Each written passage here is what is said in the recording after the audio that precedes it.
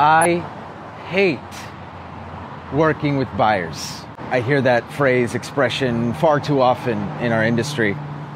People come up to, oh my God, I just worked with this buyer, I've been working with them forever, and I hate it. Why do you hate it?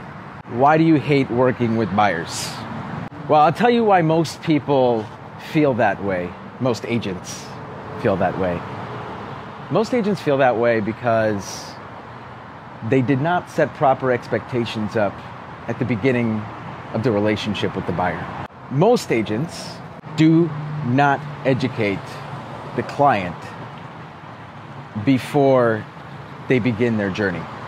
If you're saying, or you're telling yourself, I hate working with buyers, I believe the reason is because you have written 10, 12, 15 offers for each buyer that you're working with zero success. This is a brutal market.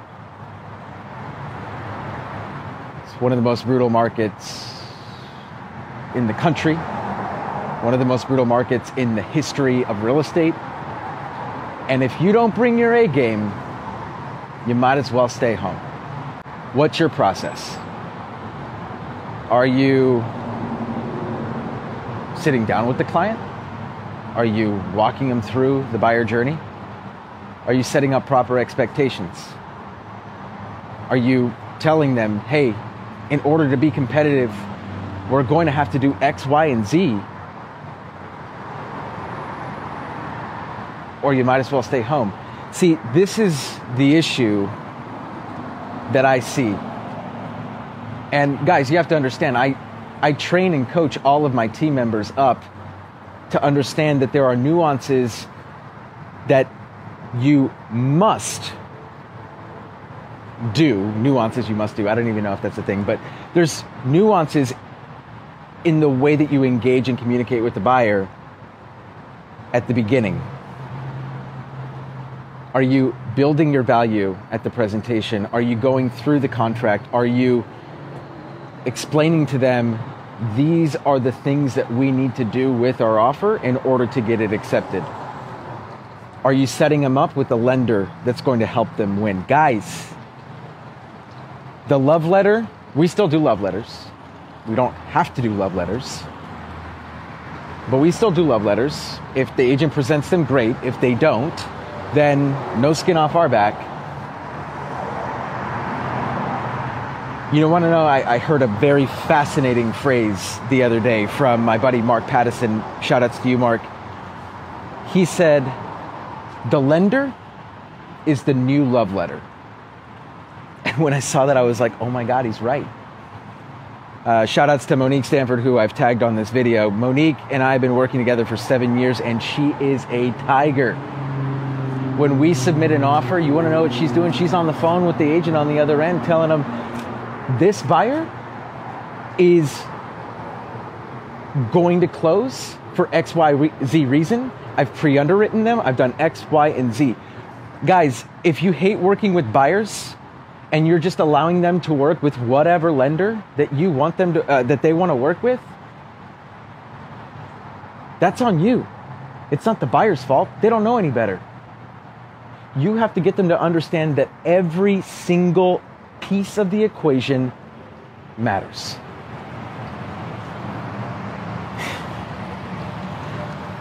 I hate working with buyers.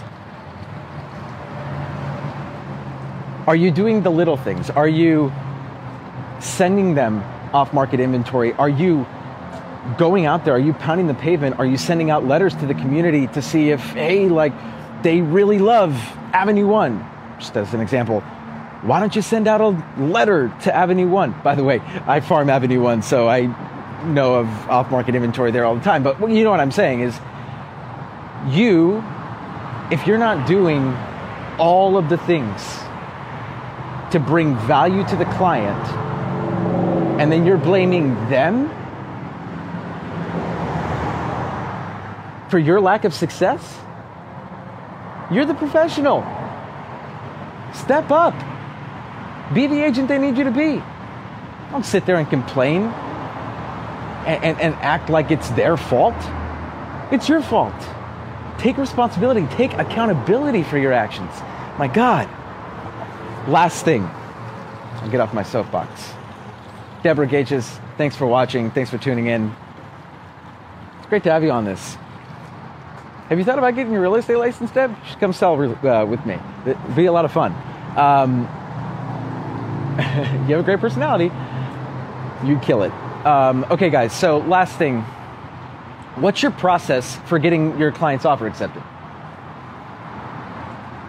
I'll tell you what our process is. I was actually on a call yesterday with Lorna Hines and like 40 of the highest producers in the entire Bay Area, all together on one call. It was awesome. And she wanted to know what we were doing right now to get counters.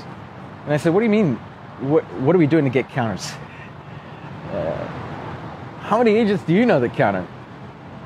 I'll tell you, there's not that many. What's your process?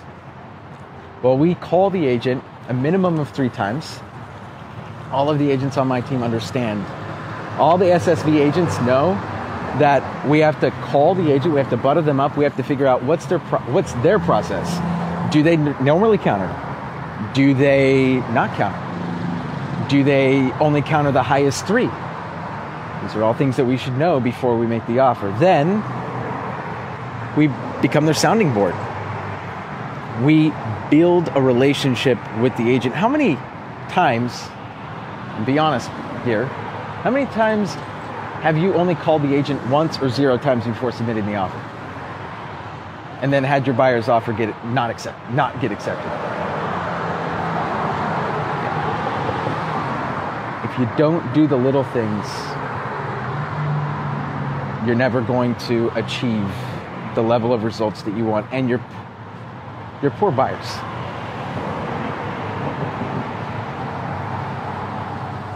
Lastly, we ask them where we need to be to win. We call them like literally 12 o'clock deadline. We're calling them at 11:59. Hey, how's it looking over there? Where do we need to be to win? We don't need counter. Shout outs to Kiana. Kiana and I recently got a home buyer in a contract, and